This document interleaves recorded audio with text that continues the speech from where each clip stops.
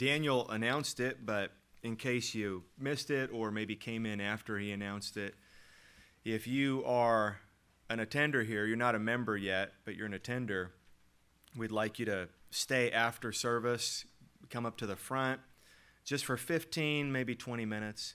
We had a big announcement for our members last week, and we want to share that with you too. So if you're not a member, but you're an attender here, just stick around for a few minutes afterwards. We want to make sure that we have a chance to talk to you today. In the first century, when Paul was writing this letter that we're studying to the Ephesians, there was a culture among Christians that is really foreign to us. And so if we don't understand it, then his words, especially the words that we're going to read today, they will make very little sense. And then even worse, they will make very little difference to us. And specifically, what I'm talking about is the first century conflict and hostility between Jews and Gentiles, even between Jewish Christians and Gentile Christians. That's a conflict and a hostility that none of us experience today. But it was a massive part of Christian culture in the first century. Jews, people who belonged to the nation of Israel, they understandably took great pride in being the historical people of God. I mean, they were the people, beginning with Abraham, that God had chosen among all the peoples of the earth. They were the people that God had chosen to commit himself to. Out of all the people of the earth, God revealed himself to them. God made a covenant to them. God made promises to them. He ruled over them. He gave them his law, and he established them as the greatest nation on earth. And so the Jews, they had a label for anyone and everyone who was not a part of Israel, and it was Gentile. And at the time Paul writes, there is this lingering conflict and hostility between Jews and Gentiles. Let me give you two illustrations of this. The first is a quote from William Barclay as he talks about the temperature in the first century between Jews and Gentiles. He writes, "The Jew had an immense contempt for the Gentile. The Gentiles, said the Jews, were created by God to be fuel for the fires of hell. God, they said, loves only Israel of all the nations that he had made.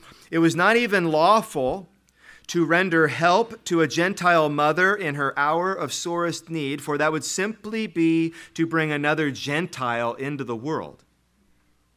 Until Christ came, the Gentiles were an object of contempt to the Jews. The barrier between them was absolute. If a Jewish boy married a Gentile girl, or if a Jewish girl married a Gentile boy, the funeral of that Jewish boy or girl was carried out. Such contact with a Gentile was the equivalent of death. That is hostility.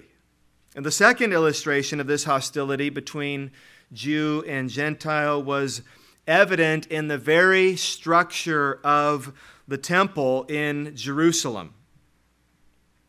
So at that temple, as you moved out from the central place of worship, there were these various courts that were restricted to certain people.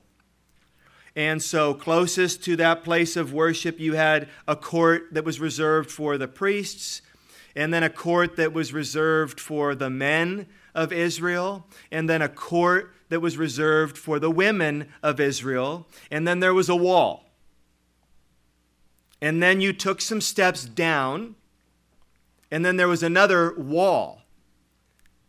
And on the other side of that wall, farthest away from the temple, was what was called the court for the Gentiles. We've discovered pieces of that wall that was destroyed in 70 AD, and we've actually found the following inscription. No man of another nation is to enter within the fence and enclosure around the temple, and whoever is caught will have himself to blame that his death ensued. So, Jews and Gentiles were historically alienated from one another, and they were hostile toward one another. And then, imagine this. And then, through Christ, the promised Jewish Messiah, God expanded his affections beyond the nation of Israel and indiscriminately offered salvation and relationship to him to all people. No longer just the Jews, no longer just this nation of Israel, but now his affections were turned outward to all nations, so that John 1:12, what Jesus said was true. To all who did receive him, that is, receive Christ, believe in Christ, who believed in his name, to all of them God gave the right to become children of God. So no longer was just the nation of Israel, the children of Abraham, biologically the children of God. It was all who would put their faith in Christ. That, as you can imagine, right, was a very tough pill for Jewish Christians even to swallow. And this is very obvious as you read the New Testament. This conflict comes up and needs to be addressed over and over again. Their basic contention was this. To the Gentile Christian, their basic contention was this: your faith in Christ is not enough. Your faith in Christ is not enough. Like your Gentile forefathers in the Old Testament, and this was true, like your Gentile forefathers in the Old Testament who wanted to worship God, you must first become a Jew. You must join our nation and you must observe our laws. In other words, the proud Jewish response to what Paul has just said in Ephesians 2, 1 through 10, salvation is by grace alone, through faith alone. The proud Jewish response to that is, and also, that's true, saved by grace alone, through faith alone, and also you must be circumcised and you must observe our laws. Well, Paul knows the contention. He anticipates that reaction, and so he writes our text today, chapter 2, verses 11 through 22. And he writes it, if you look, not to confront Jewish Christians, though he does that elsewhere. He writes these verses to comfort Gentile Christians, to remind them the cross of Christ tore down the walls between you and Israel and between you and God. May God use these words to remind us of the same thing, that because of the cross of Christ, because of the cross of Christ, there is not a single real wall separating us from God or from one another. Let's pray for that. Father in heaven, we thank you for your word today, and we thank you for your promised Holy Spirit who will help us to understand so that we would know you more, and love you more, and serve you more. Help us now, we pray, in Jesus' name. Amen. Please open your Bibles to Ephesians chapter 2. If you're using one of those church Bibles in front of you, we're still on page 917.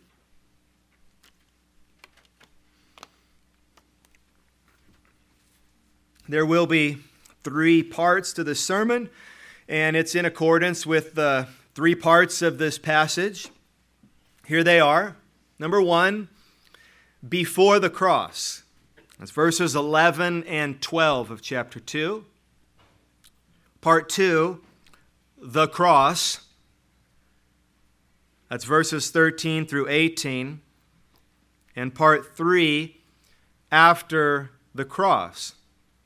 Very simple. And that is verses 19 through 22. Part 1, what they, that is these Gentile Christians, what they were before the cross of Christ. Part 2, what Christ accomplished on his cross. And then part 3, what they were after the cross of Christ. So let's begin with part 1.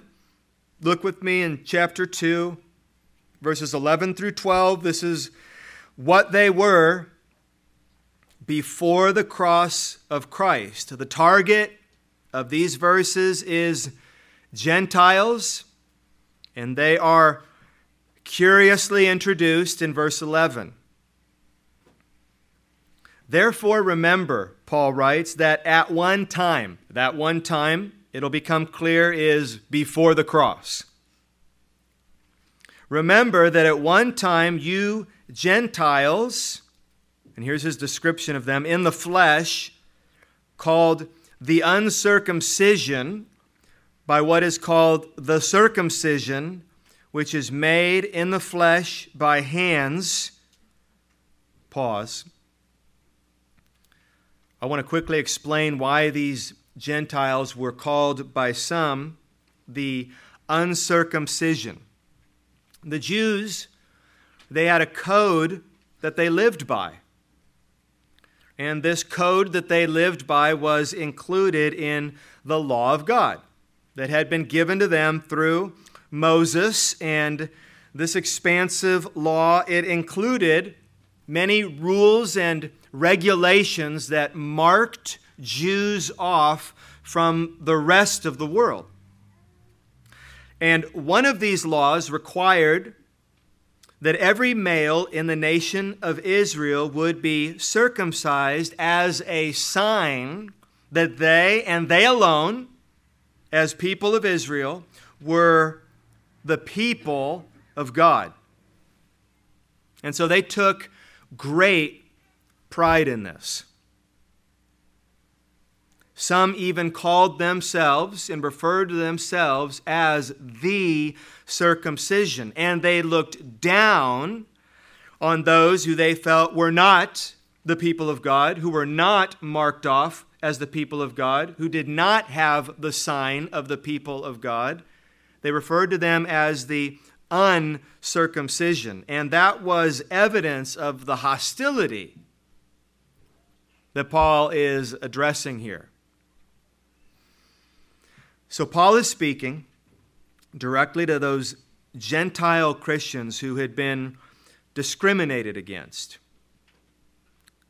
And he says, remember. He wants them to remember something about their past. What does he want them to remember about their past? 5 things. Let's read them. All in verse 12. Remember that you were at that time separated from Christ, alienated from the commonwealth of Israel, and strangers to the covenants of promise, having no hope and without God in the world. Did you hear each of them? Remember, Paul says that you were, at that time, that is, before the cross, you were, number one, separated from Christ. John 14:6 says that Christ is the way, the truth, and the life, and the only way to God the Father is through Christ. And so to be separated from Him, as these Gentile Christians were, is to be what Paul described in chapter 2, verse 1. They were dead in their sin. Not only that, number two, they were alienated from the commonwealth of Israel. They were alienated from the nation of Israel. They were not part of the family. They were not part of the only family in all the world that was under God's care and protection. Third, they were strangers to the covenants of the promise. God made, we read about these in the Old Testament, God made a promise. He made a promise to Adam, to Abraham, to Moses, to David, to Israel. And God promises to save them. And no matter what happened to Israel, those promises, they stabilized Israel. They secured Israel. And the Gentiles did not have them. They were strangers to the covenants of the promise. And so, number four, no hope. They were a hopeless people. They were separated from Christ. They were strangers to God's promises. They were alienated from God's people, and so they were without hope. They were, number five, without God in the world. They were in the world, but they were in the world without God. In summary, as Paul will say in the next verse, they were far off. So that is what they were before the cross of Christ. They were a people alienated from God and His people. Let's look at part 2. In verses 13 through 18, this is what Christ accomplished on His cross. Look at verse 13, which is the central verse of the entire passage. We've just read in verses 11 through 12 what they were, and then these two words begin verse 13, very similar to the two words that were in verse 4 above. But now. That is what you were, but now in Christ Jesus, you who once were far off have been brought near by the blood of Christ. Paul is saying you are no longer verse 12. You're no longer verse 12. You have been brought near by the blood of Christ. That means the cross. You have been brought near by the cross of Christ. In His flesh, he'll say in verse 14. He'll say in verse 16, through the cross. Let's keep reading about what Christ accomplished on His cross. Verse 14. For He, that is Christ, Himself is our peace. Christ is our peace. Not merely the one who brings it. Who has made us both, that is, Paul is writing Jew and Gentile, He has made us both one and has broken down in his flesh the dividing wall of hostility. So, track with Paul up to this point. Somehow, Paul is saying that somehow the death of Christ has united the Jewish believer and the Gentile believer. It has, what did he say? It has made them both one. It has, what did he say? Broken down the wall of hostility that we've thought about. It has broken down that wall of hostility between them. Well, how has it done that? How has the blood of Christ done that? Verse 15, this is how Christ did it. By abolishing the law of commandments expressed in ordinances, that he might create in himself one new man in place of the two, so making peace.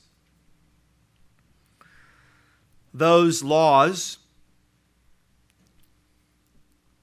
Paul refers to them here and says Christ abolished the law. Those laws that defined the nation of Israel, defined them and thereby alienated Gentiles, Christ abolished that law. But wait a minute. Some of you might be thinking, what about Matthew 5:17? Or maybe you didn't know the reference, but you're thinking, haven't I heard in the Bible, didn't Jesus himself say that I have not come to abolish the law, but to fulfill it? And that seems like it's in direct contradiction. Jesus said, I have not come to abolish the law, but to fulfill it. And then here Paul says that the way he has made peace between the Jews and the Gentiles is by, there it is, right there, verse 15, abolishing the law. There is a clue when he says the law of commandments expressed in ordinances. But we got to figure this out. There's not a contradiction here, of course. God didn't say one thing and then I didn't say that really well. Let me try to say that a different way, or change his mind. So which is it? Did Jesus come to abolish the law, or did Jesus come to fulfill the law? You know where I'm going with this. The answer is yes. The answer is both. If you read the law of God, and I mean, if you go read, like not this afternoon, but if you read Genesis, Exodus, Leviticus, Numbers, and Deuteronomy, I mean, this is referred to as the law. If you read the first 5 books of the Old Testament, spread out through those books, it's not all law, but spread out through those first 5 books of the Old Testament, you will find a lot of law, and you're going to find different kinds of law. You're going to find, for example, moral laws that obviously last forever. Like the 10 Commandments, for example.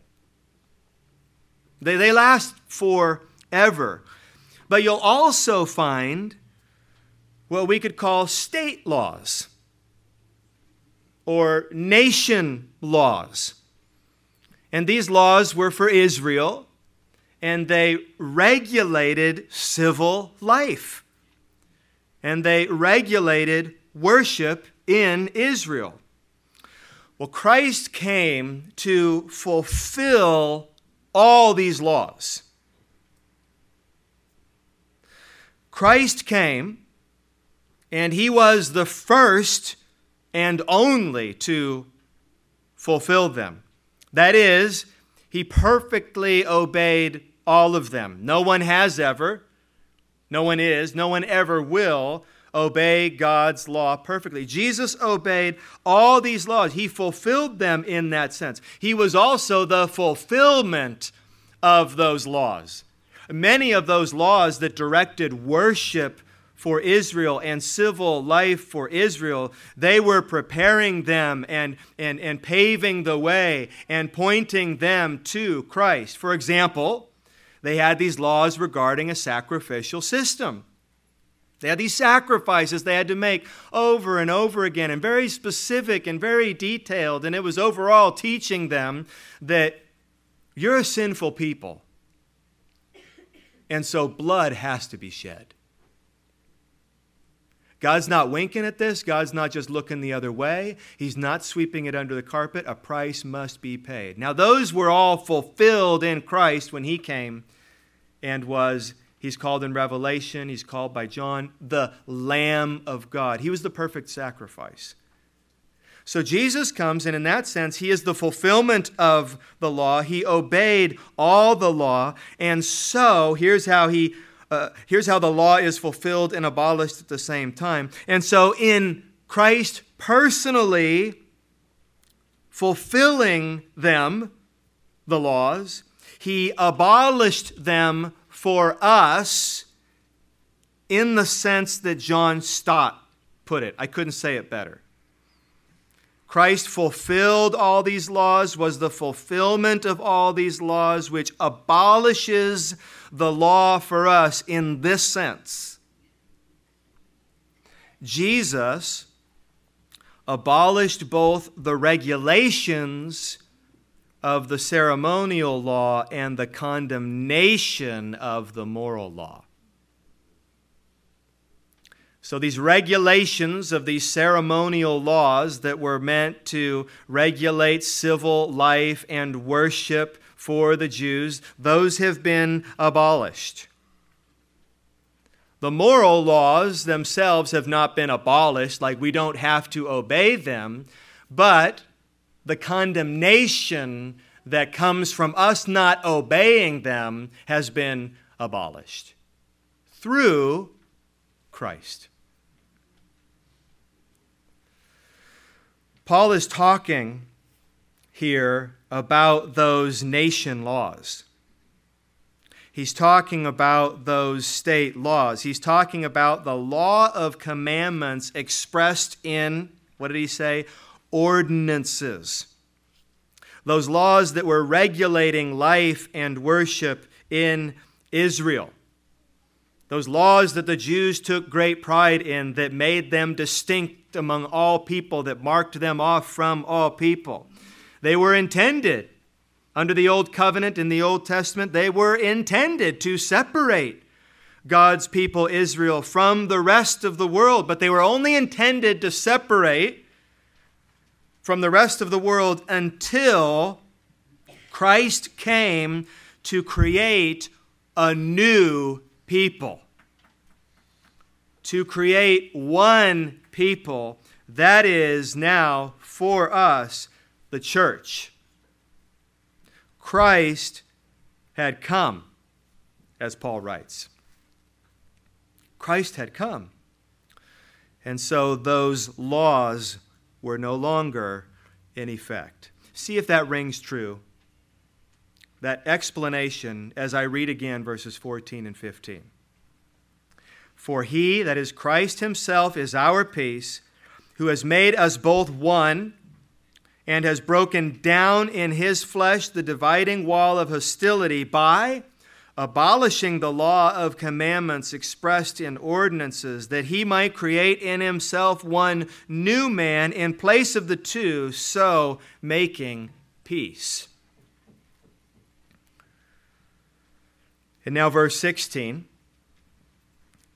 And something else, and might reconcile us both to God in one body through the cross, thereby killing the hostility. So Christ reconciles us to each other. We are no longer two people. There's no longer Jew and Gentile. There's child of God, not child of God. There's believer and not a believer.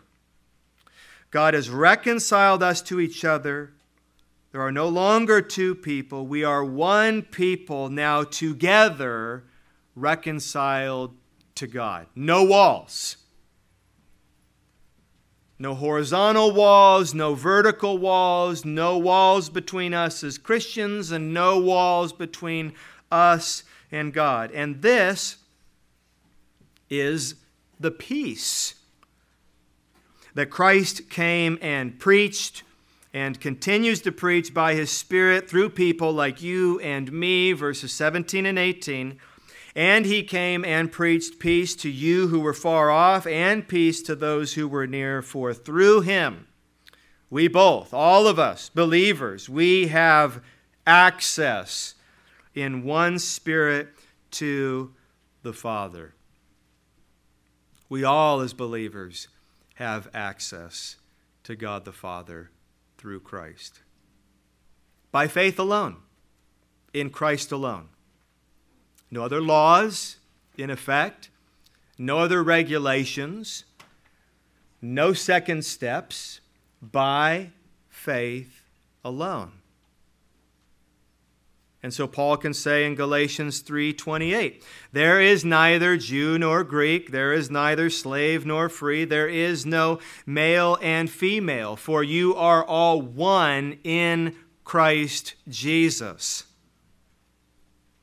Equals, that means, before God, what we just read in verse 18, we all through Christ have access to God the Father.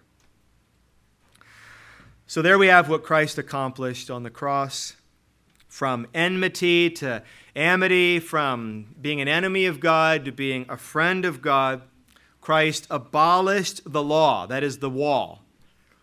Christ abolished the law that stood between them, these Gentiles and Jews, and between them and God, thus reconciling them to God and to one another, which brings us to part 3. Verses 19 through 22. We understand what they were. We understand what Christ did on the cross. And so what is the result of that? Here is what they were after the cross of Christ. Verse 19. So then, because of everything he's just said, so then, you are no longer strangers and aliens, but you are fellow citizens with the saints and members of the household of God. I think he's telling these Gentile Christians, he's saying, listen, regardless of what people have told you, regardless of what you've heard, regardless of how you feel, they were part of the family of God. Well, so-and-so doesn't think so. So-and-so doesn't treat me like that. I don't really feel like I'm part of the family of God. And Paul writes to these Gentile Christians and says, regardless of what you've been told, regardless of the hostility, regardless of the conflict, the fact is, you are no longer strangers and aliens by the cross of Christ. You are fellow citizens with the saints. And you are members of the household of God. There are many different descriptions in the New Testament that are used to describe the church, the people of God. And Paul chooses here to use the family, the household of God. You see, he's comforting these Gentile Christians that were being made to feel that their faith in Christ was not enough. And Paul's word to them is, you are indeed part of the family of God. Verse 20, and you all as members of this household of God, you are built, he's continuing this metaphor of this household, this home, built on the foundation of the apostles and the prophets. So this family The church, it's pictured now as a house. It was built on, Paul says here, the New Testament apostles and prophets. That's what he means. That's why it's in that order. Not prophets and apostles. That might mean prophets of the Old Testament and then the apostles. He also will clarify in chapter 3, verse 5, that when Paul uses prophets in Ephesians, he's talking about New Testament prophets after Christ. He's saying you are built as this household of God. You are built on the foundation of these teachers. In other words, this home that you're in, it is built on the foundation, which is the Word of God. The Word of God, specifically the New Testament, it is the foundation beneath their feet because in it, like us, they had come to know Christ.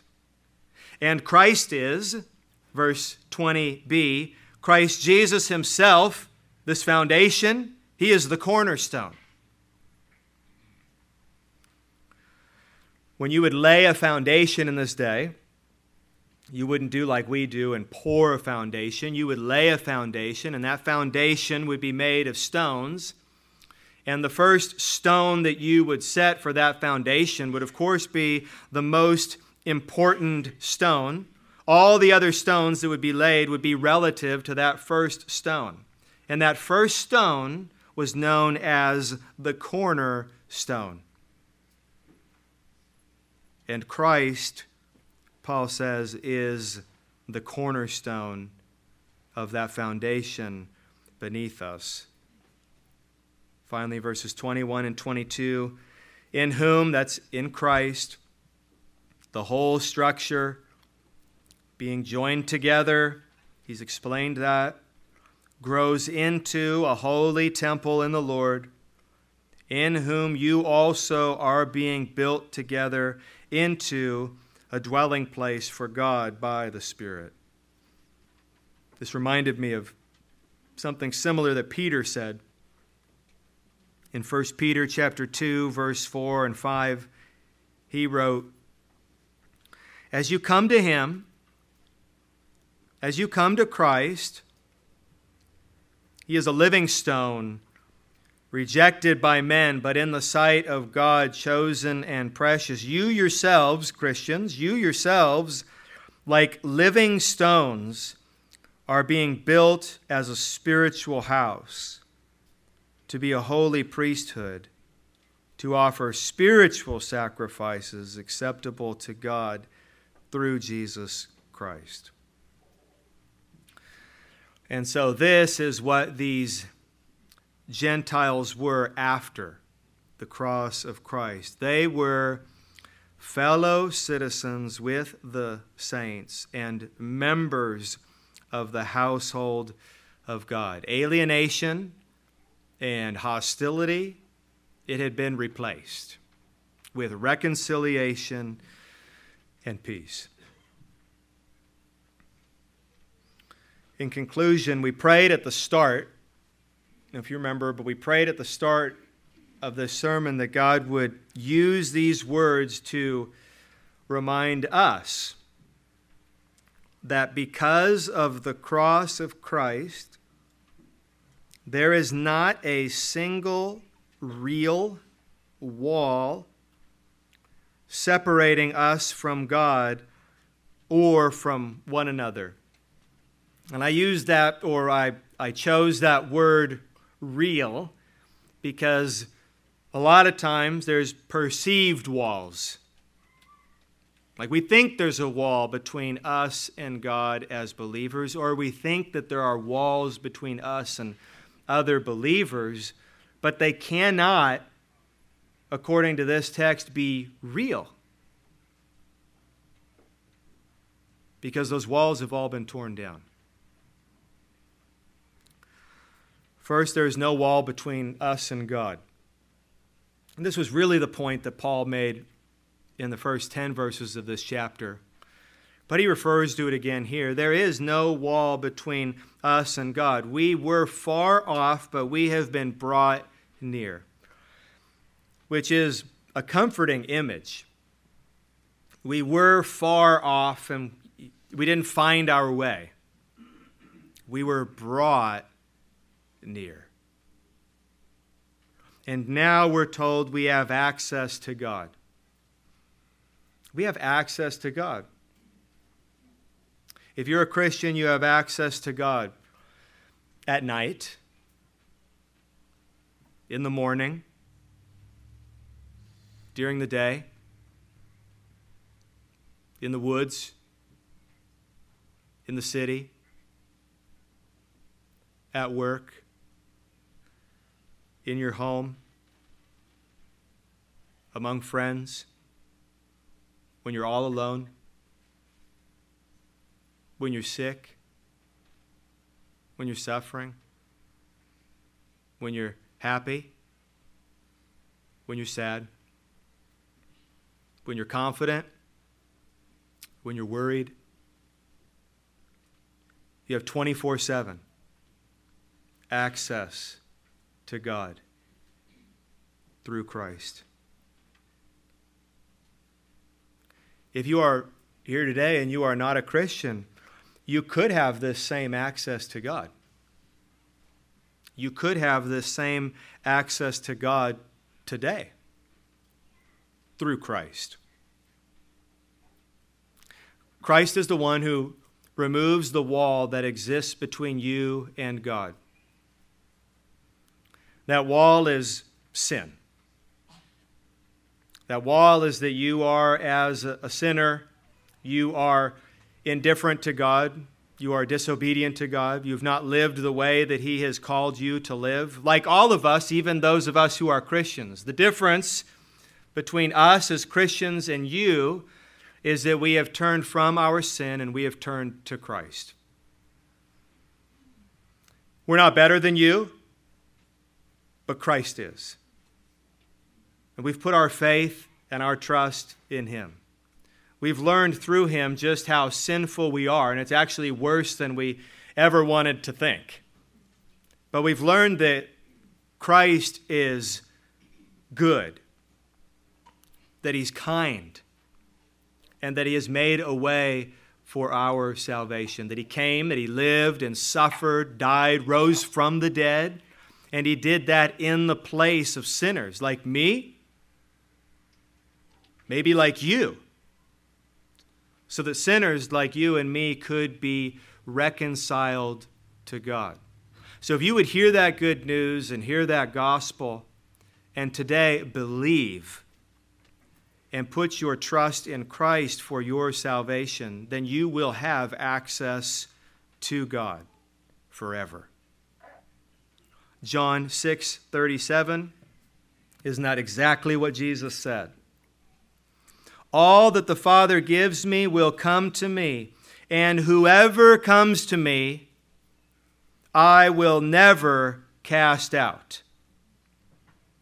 So let me just say that to you. If you're here and you are not a Christian, let me just quote Jesus when He says, whoever comes to me, that is, comes to me believing and trusting, He says, whoever comes to me, I will never cast out.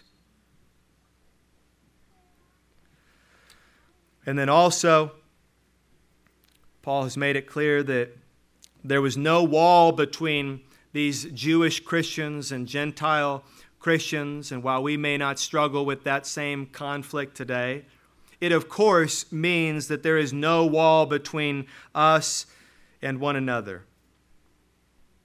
It may feel like there are walls at times, but these walls, they are not real. They are walls that we have built, and so they're walls that we need to tear down.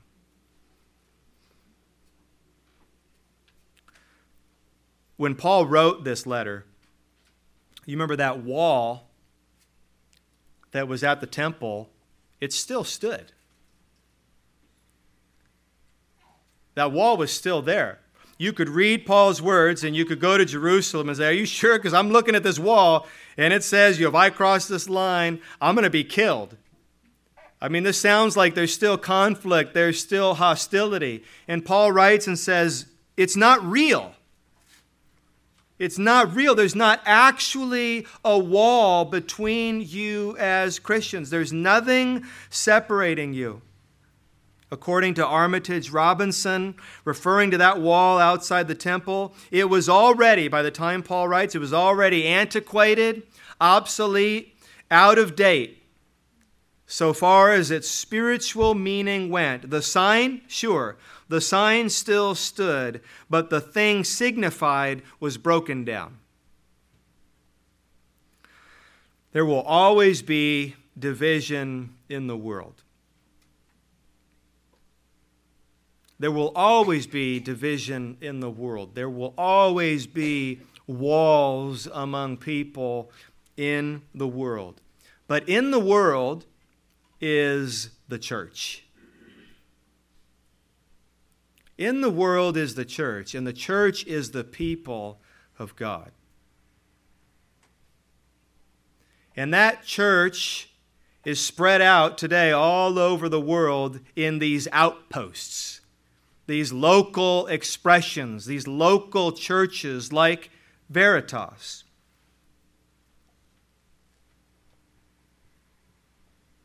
And what Paul says is very clear to us.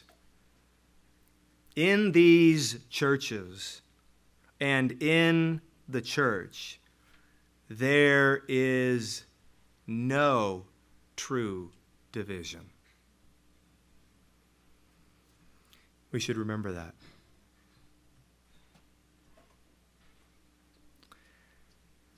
First Corinthians chapter 11, to prepare our hearts for communion, I want to read what Paul wrote again in verses 27 through 29.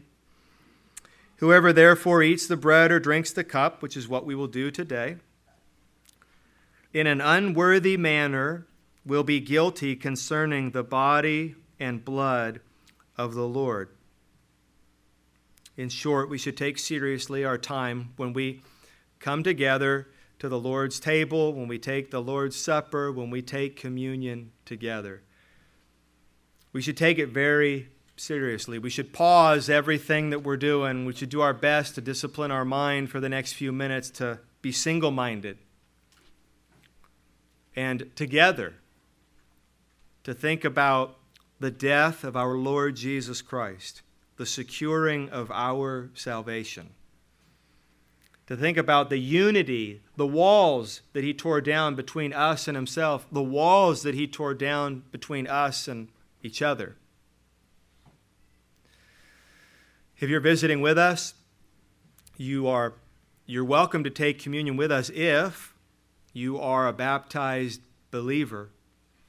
If you have turned from your sin and you have placed your faith in Jesus Christ, you've committed yourself to him, you've committed yourself to his body, to his people, and so you're committed to a local church, whether it's this one or another one that preaches the same gospel that you've heard here today. If that describes you, then we would love for you to take communion with us. We have leaders up front who will serve, and we ask you to come forward in the center aisles and then take those emblems and return to your seat. And if you would please wait, and then we'll take them together as a church family. Let's pray. Our Father in heaven, thank you for this word that you've given to us by your Spirit through your man Paul, and now to us today. God, there are some things in here that we find it difficult to relate to. So God, we ask that you would do your work of applying this to our hearts.